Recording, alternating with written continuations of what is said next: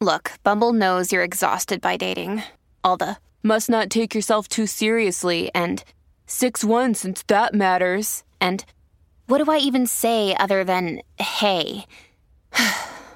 Well, that's why they're introducing an all-new Bumble, with exciting features to make compatibility easier, starting the chat better, and dating safer. They've changed, so you don't have to. Download the new Bumble now.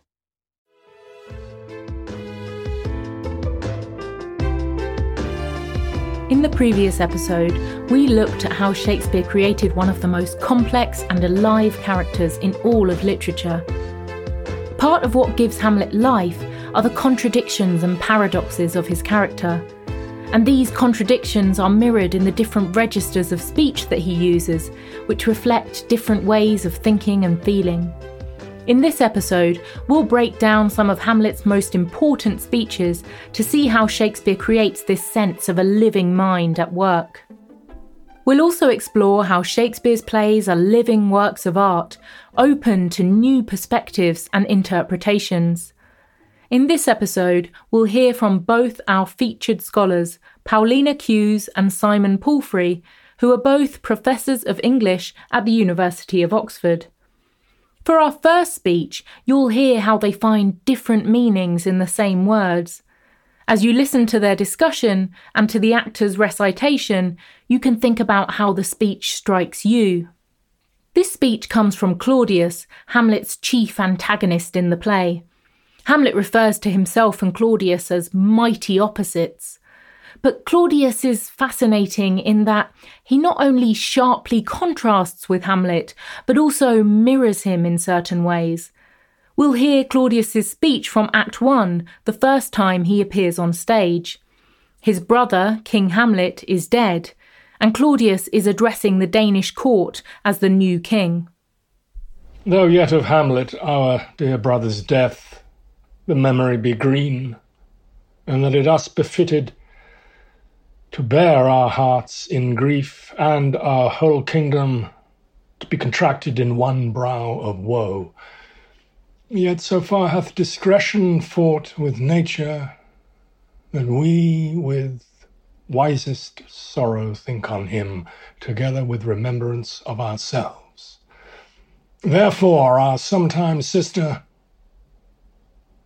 now our queen, the imperial jointress to this warlike state, have we, as 'twere with a defeated joy, with an auspicious and a dropping eye, with mirth in funeral and with dirge in marriage, in equal scale weighing delight and dole, taken to wife. Nor have we herein barred your better wisdoms, which have freely gone with this affair along, for all our thanks. Now follows that you know. Young Fortinbras, holding a weak disposal of our worth, or thinking by our late dear brother's death, our state to be disjoint and out of frame, colleagued with this dream of his advantage, he hath not failed to pester us with message, importing the surrender of those lands lost by his father with all bonds of law to our most valiant brother. So much for him. Now for ourselves, and for this time of meeting. Thus much the business is. We have here writ to Norway, uncle of young Fortinbras, who, impotent and bedrid, scarcely hears of this his nephew's purpose, to suppress his further gait herein, in that the levies, the lists, and full proportions are all made out of his subject. And we here dispatch you, good Cornelius, and you, Voltimand, for bearers of this greeting to old Norway, giving to you no further personal power to business with the king more than the scope of these dilated articles allow. Claudius is a really, really interesting character, and he's a sort of a consummate politician. And in a way, he just wants to get on with his government, but he's racked by guilt, and he cannot escape that guilt. And it's interesting the way he's written. He has a couple of the great, I think, really the greatest speeches in the play. And I think the one where he talks about there is no shuffling there, that one when he's just recognizing the impossibility of fooling heaven, it's fantastic. Claudius gives the speech about fooling heaven just after Hamlet has reenacted Claudius's murder of his brother as he's struggling to repent for that murder. It's the only soliloquy in the play from a character other than Hamlet, and it reveals interesting similarities between them, an acute self-consciousness and a sense in each man that he can only be himself when he's alone. In this scene, however, Claudius is not alone, but addressing the full Danish court. We can interpret the form of his address in different ways. So we have the speech of Claudius. And this is the first time Claudius speaks to his court, and this is the first time we, the audience, encounter him. He uses the royal we. Our brother's death, not my brother's death. So he's very clearly the king. He is in charge here. But this particular speech is his first long speech in public, and it's a classic speech because it shows that mix of public rhetorical mastery with a kind of guilty haste or something. So the crucial thing to look at here is the mixture of speaking on his behalf and on the kingdom's behalf. And so the in a way the most decisive thing is the pronouns us, our, ourselves. He's talking with a royal plural, our whole kingdom, but at the same time he's talking about the collective in one brow of woe. That we with wiser sorrow think on him together with remembrance of ourselves. And so he's purporting to speak for everybody, but you can feel the strain in what he says, because all the time there's a kind of unresolved conflict, there's unresolved uncertainty as to whether he's speaking about his people, his nation, or is he speaking about the people here in his court right now? Is he speaking about himself as an individual who's lost a brother? Or is he speaking of himself as the king?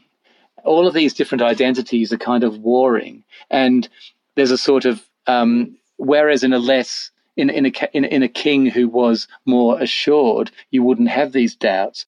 The warring identities include, of course, Claudius's identity as a brother who is supposedly in mourning, and as a husband who is celebrating his marriage. We find the opposed feelings of dole, or grief, and delight, which are reflected in the oppositions of his language.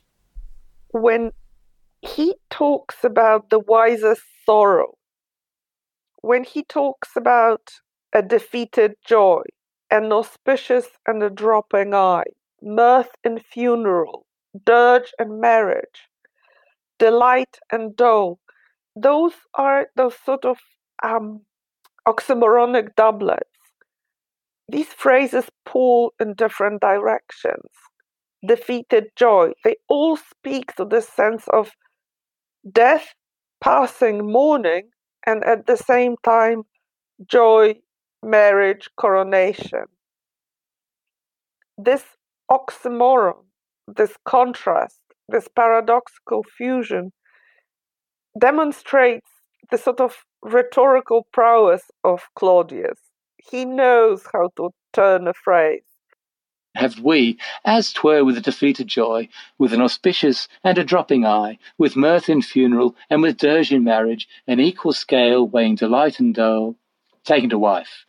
Now that's a bit of a joke. It's a rhythmic joke which Shakespeare repeats in this speech, which is we get a kind of almost parodic prolixity, a kind of using too many words, playing with proverbial wisdom, playing with paradoxes. Whenever in Shakespeare you get someone speaking in these kind of really blatant symmetrical opposites, you know that he's writing parodically.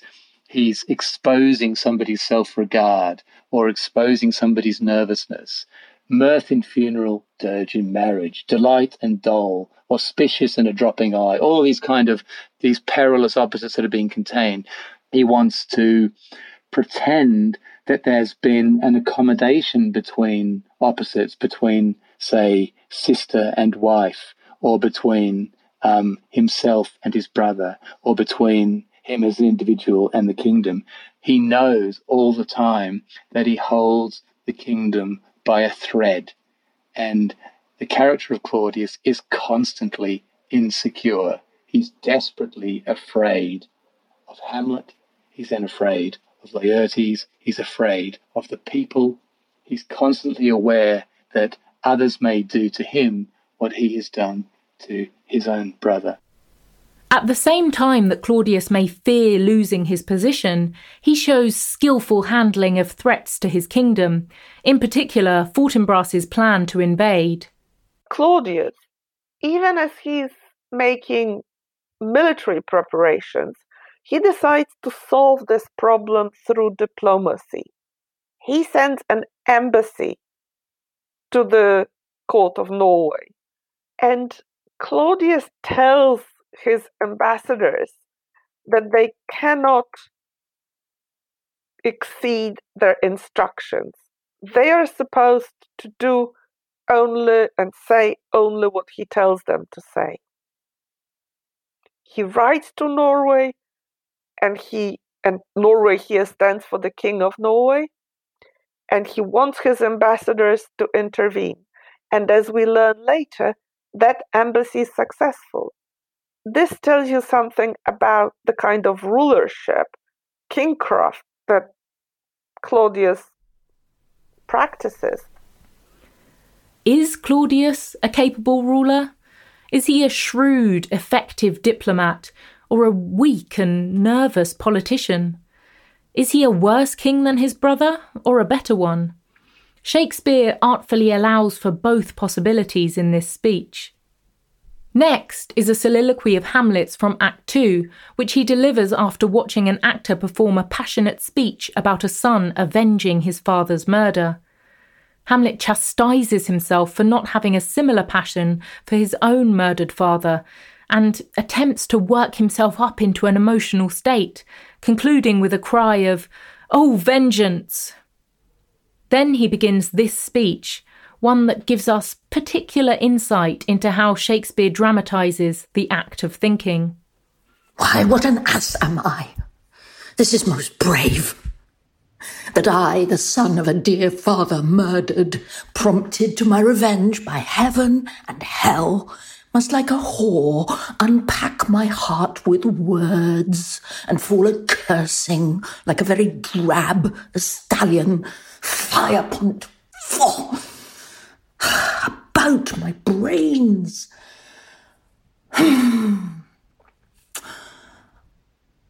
I have heard that guilty creatures, sitting at a play, have by the very cunning of the scene been struck so to the soul that presently they have proclaimed their malefactions. For murder, though it have no tongue, will speak with most miraculous organ. I'll have these players play something like the murder of my father before mine uncle. I'll observe his looks. I'll tend him to the quick. If he do blench, I know my course. The spirit that I have seen may be a devil, and the devil hath power to assume a pleasing shape, yea, and perhaps, out of my weakness and my melancholy, as he is very potent with such spirits, abuses me to damn me. I'll have grounds more relative than this. The play's the thing, wherein I'll catch the conscience of the king. Particularly in the soliloquies, he's rehearsing possibilities, he's testing himself, He's listening to himself. He's improvising in the moment. And through that process of improvisation, he's moving all the time. And so, whereas the conventional soliloquy, the speaker knows from the start of the speaking what he's going to say, where he's going to go, and he's, as it were, reporting stuff that's already been thought. In Hamlet, we've got moment by moment thinking. We have the action of living in the moment, and so you are right. The point at which he arrives is not the point at which he departs. Now, what we have here, so crucial to the soliloquy, are short phrases, are short units of speech. And the soliloquy was the first place where Shakespeare, in his writing, really broke up the line.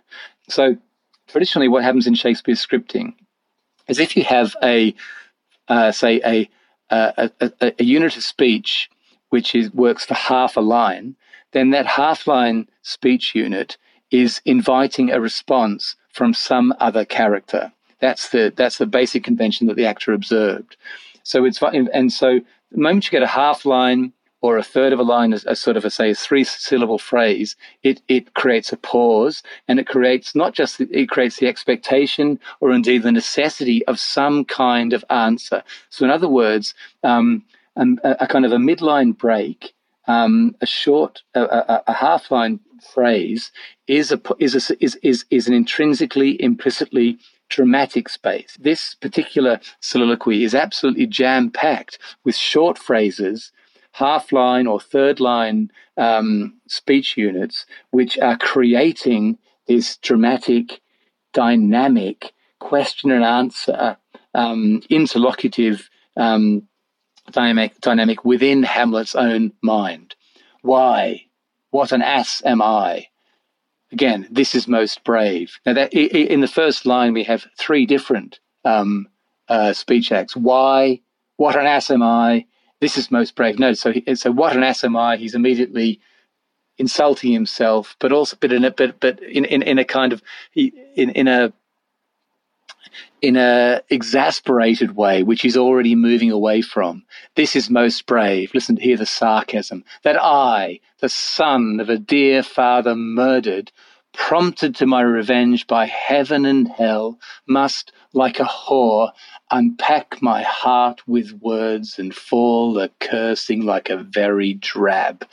So what we have there is you have a short line at the start, and then this escalating self-accusation, calling himself twice a whore, and a drab means also a whore. And he's disgusted by his own fluency. The next line's he's sort of almost spitting out his own fluency. Fie upon it, foe. And it's almost like he's almost kind of viscerally getting rid of his own beautiful or authoritative language about my brains. Now he's having got rid of himself, got rid of this kind of strain of false talking. He starts again. Hum just means hum. He's just thinking. I have heard and notice. So immediately the register shifts, the rhythm shifts. I have heard, and the line stops with that word heard. What has he heard? That brief pause at the end of the line, we wait for it. That guilty creatures sitting at a play have, by the very cunning of the scene, been struck so to the soul that presently they have proclaimed their malefactions. For murder, though it have no tongue, will speak with most miraculous organ. The rhythms are completely different. They're much more measured and thoughtful and slowly building than the first part of the speech. But at the same time, you can see him warming up all over again. Again, very characteristic of Hamlet is that he has more rhythmic changes than any other character, in the sense that he moves from sort of cold to heat to expostulations to interruptions, self-interruptions, self-contradictions, moves in again into longer kind of periods. I mean, if you translated Hamlet into music, it would be an extraordinarily furious, like Stravinsky or something. It'd be extraordinarily furious kind of, or rap. I sometimes think Hamlet's like a rapper, Kendrick Lamar or something. Bang, bang, bang. He's so quick, breaking up, interrupting himself. For murder, though it have no tongue, will speak with most miraculous organ. And he stops mid-line. A mid-line stop signifies a more pregnant stop, and it's a stop no longer in this stage of Shakespeare's career. It doesn't always mean that another character will enter, but it does mean that the speaker is going to switch from one thought strain, one kind of progress of thought into another. I'll have these players play something like the murder of my father before mine uncle. A simple sentence, and again a midline stop. Pause. I'll observe his looks. Stop. I'll tempt him to the quick. Stop. If he do blench, stop. I know my course. Stop. Very, very simple way. It's performing the old soliloquy function of telling the audience what's going to happen, but much more importantly, we have the birth of an idea in Hamlet's mind. He ends the speech, I'll have grounds more relative than this. In other words, don't take me for a fool. And so he regenerates himself, he almost rebirths himself in the speech, and we get that classic pride of Hamlet, the sense in which he is going to be master of the situation. The play's the thing wherein I'll catch the conscience of the king, and ends with a sort of triumphant rhyme. The number of shifts, the number of kind of vocal and rhythmic and illocutionary shifts in the speech. In many ways, a very simple speech by Hamlet's standards. Even so, it shows you a mind which is constantly hatching, and then reflecting upon that, rehearsing the idea, thinking about it, and it's kind of mini drama in its own right. The next speech is another soliloquy of Hamlet's. In the 1604-5 text, it occurs in Act 3, just after Polonius and Claudius decide to stage an encounter between Hamlet and Ophelia. With Claudius and Polonius concealed somewhere on stage, Hamlet gives a speech that famously ponders universal human questions, while also revealing his own unique obsessions. To be or not to be, that is the question. Whether 'tis nobler in the mind to suffer the slings and arrows of outrageous fortune, or to take arms against a sea of troubles, and by opposing in them, to die, to sleep, no more. And by a sleep to say we end the heartache and the thousand natural shocks that flesh is heir to. 'Tis a consummation devoutly to be wished.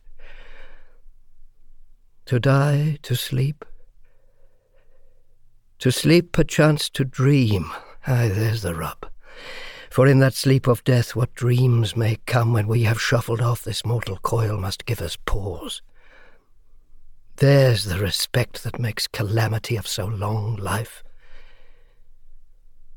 For who would bear the whips and scorns of time, the oppressor's wrong, the proud man's contumely, the pangs of despised love, the law's delay, the insolence of office, and the spurns that patient merit of the unworthy takes, when he himself might his quietus make with a bare bodkin?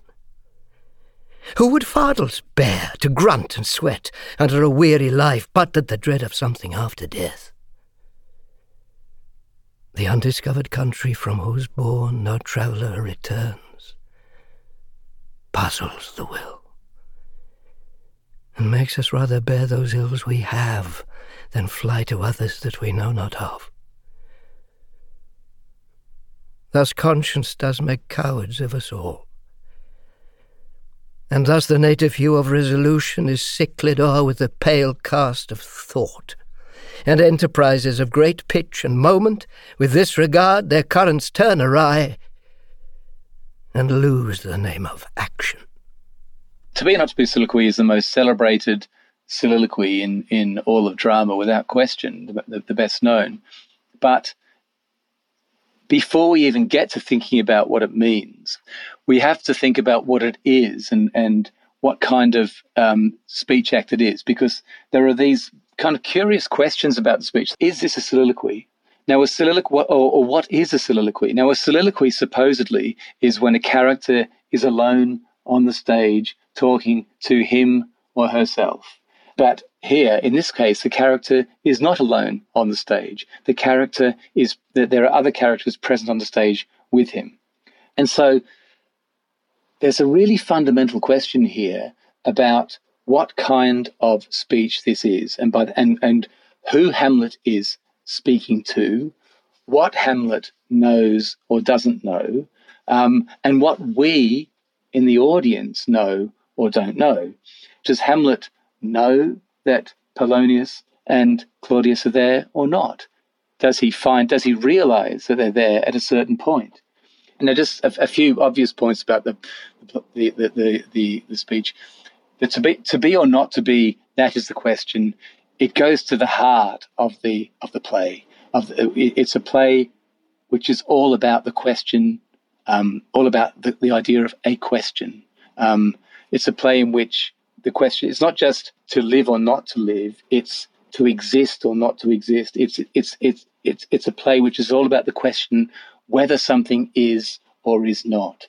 The to be or not to be speech is clearly about the question of why we live. What he most fervently wishes for in this speech is an end to consciousness. He wants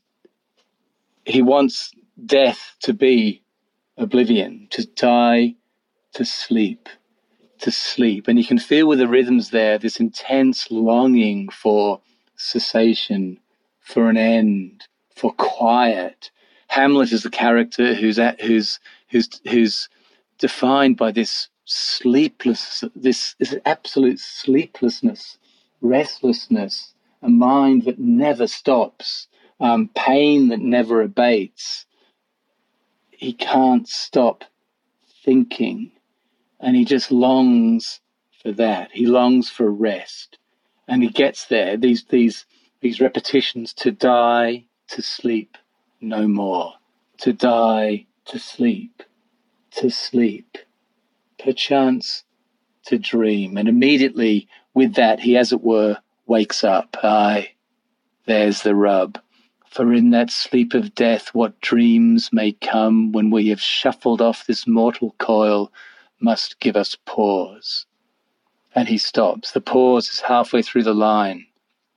Time enough for a silence and a recognition that there is no rest in death, because it will still be cursed by consciousness, by the consciousness which is defined by endless, unanswerable questions, and by endless, inescapable memory, the thing which completely haunts Hamlet. There's the rub. And you remember, or is his attitude to death epitomizes the way in which this is a play which is in many ways all about the question of knowledge, the question of whether we can have knowledge and whether we can act upon our knowledge.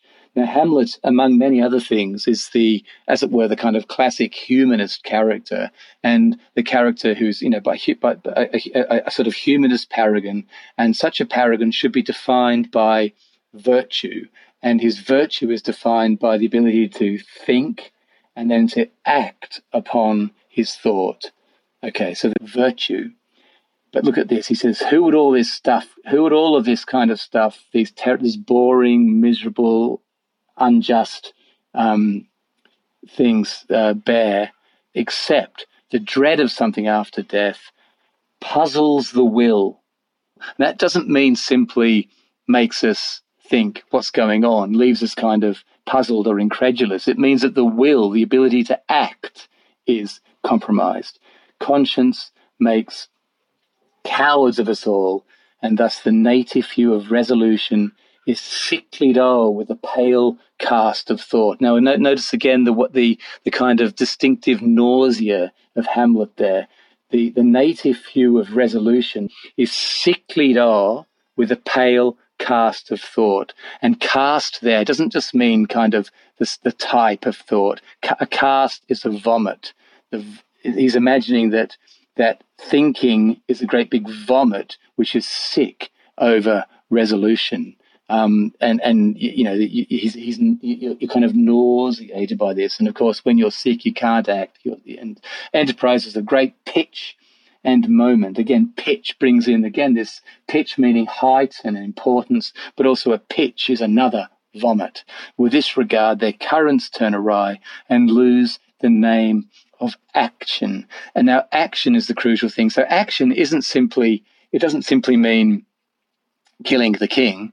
Action, again, is virtuous because action is defined by reason, rationality, decision, by an individual in control of their movements compared to passion.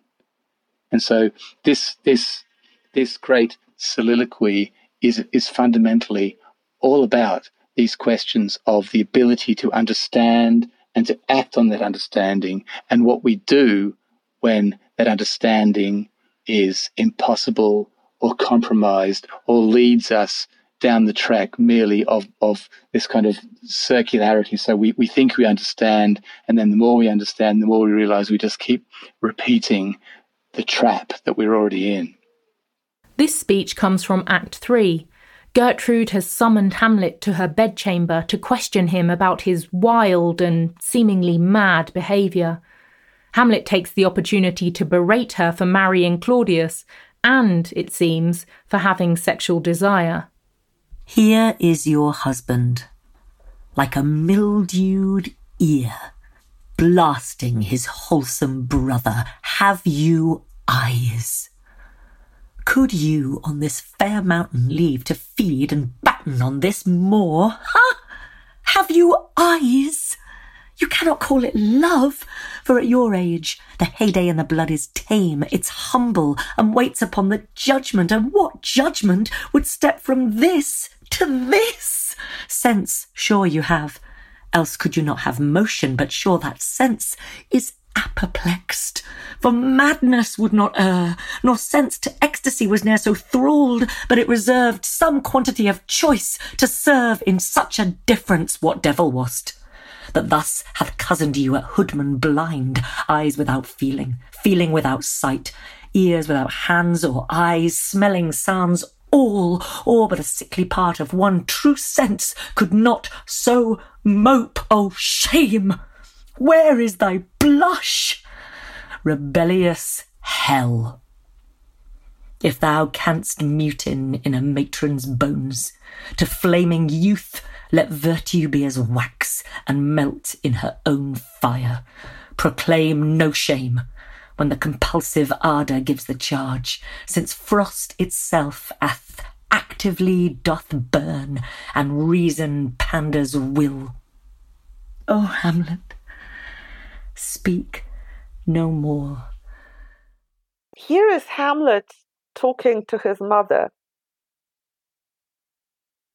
and upbraiding her for remarrying, for marrying Claudius. In most productions, there are various props being used. Either we see the portraits of old Hamlet and Claudius hanging on the wall, or there are miniatures. I'm not sure that such a prop is necessary. In many ways, the scene would be more effective if there isn't a physical representation of the two brothers. Because if there isn't one, then there is a better scope for imagining that Claudius and old Hamlet are not actually as different from one another as Hamlet is implying that they are. What the speech is a deeply angry, misogynistic, offensive harangue leveled by a youngish man against his mother. So He's simultaneously accusing his mother of a lack of judgment and some kind of unruly, uncontrolled, depraved passion, which is immoral, which she absolutely should not have.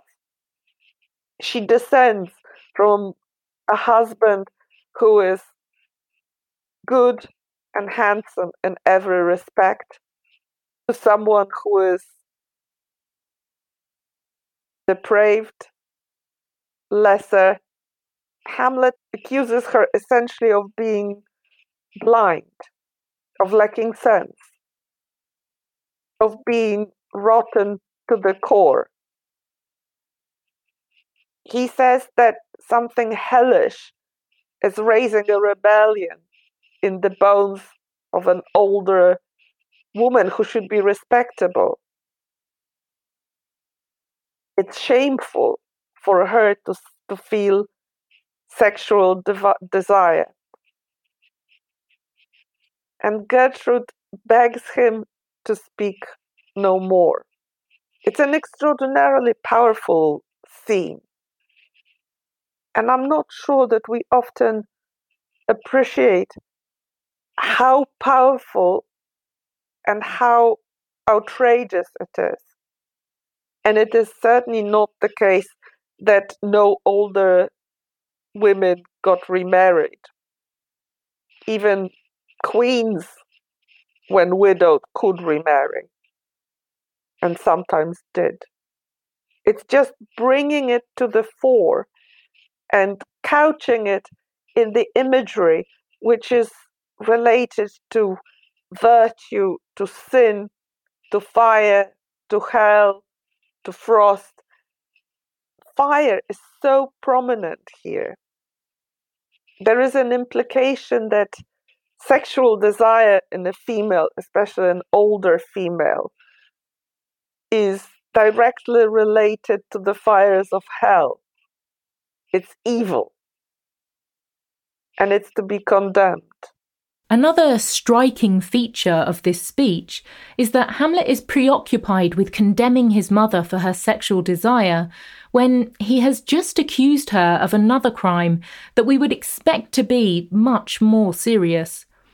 A few minutes earlier, when Hamlet killed Polonius, Gertrude cries, "Oh, what a rash and bloody deed is this!" And Hamlet replies, "Almost as bad, good mother, as kill a king and marry with his brother." A line which suggests that Hamlet suspects Gertrude was involved in her husband's murder. The question of what happened to old Hamlet is of course, immediately there. And it gets more or less answered by the ghost. But something that's never answered in the play is the guilt or otherwise of his queen, of Gertrude. Was she involved in the murder of her husband? Did she have knowledge of it? Did she have implicit knowledge of it? Did she give her tacit consent to it or not? In the very first edition of the play, in the first quarto, she does. Gertrude, the character of Gertrude, does have knowledge of it and is guilt-ridden about her complicity in the crime. But in the two main, as it were, versions of Hamlet, the second quarto and the folio, those confessions or those acknowledgements vanish. And instead we have this enigmatic sort of adjacency to a crime from which she seems to have both suffered and benefited, and we never quite know. And again, the play teases us with all these questions about, and so again, for a play which is in so many ways harping on the question of the guilt of women, the kind of cupidity of women, the kind of sexual rapacity of women, all sort of stuff. What is Gertrude's crime? Has she committed a crime? If she hasn't committed a crime, these sorts of questions. At almost every point in the play, there is every shift in the play, every sort of plot point in the play is, as it were, quite questionable. One of my favourite points in the play is when Hamlet says to the ghost, "Thou comes in such a questionable shape," which is a perfect kind of joke, really, about the way in which the very idea of a question takes on shape, takes on body, What are you? Who are you? Where do you come from? What are you made of? These really, really basic questions about what makes a being. Shakespeare for All is written and produced by Maria Devlin McNair. Executive producer is Zachary Davis. Associate producer and narrator is Gemma Deer. Original music and sound design is by Jack Pombriand. This episode featured performances from the following actors: Andrew Woodall for Claudius, though yet of Hamlet our dear brother's death. Dame Harriet Walter for Hamlet, Why, What an Ass Am I. Anton Lesser for Hamlet, To Be or Not to Be.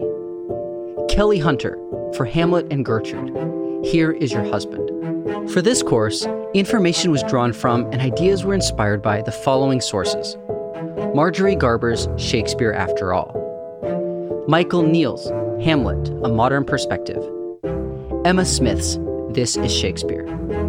We also used the following editions of Hamlet: the 2016 Norton Shakespeare, the 2016 Arden Shakespeare, and the 1985 New Cambridge Shakespeare. For full details on these sources, see our course webpage at shakespeareforall.com. Shakespeare for All is a Lyceum original production and available exclusively on Himalaya Learning. You can gain access to the full course by going to himalaya.com/Shakespeare. Thank you for listening. See you next time.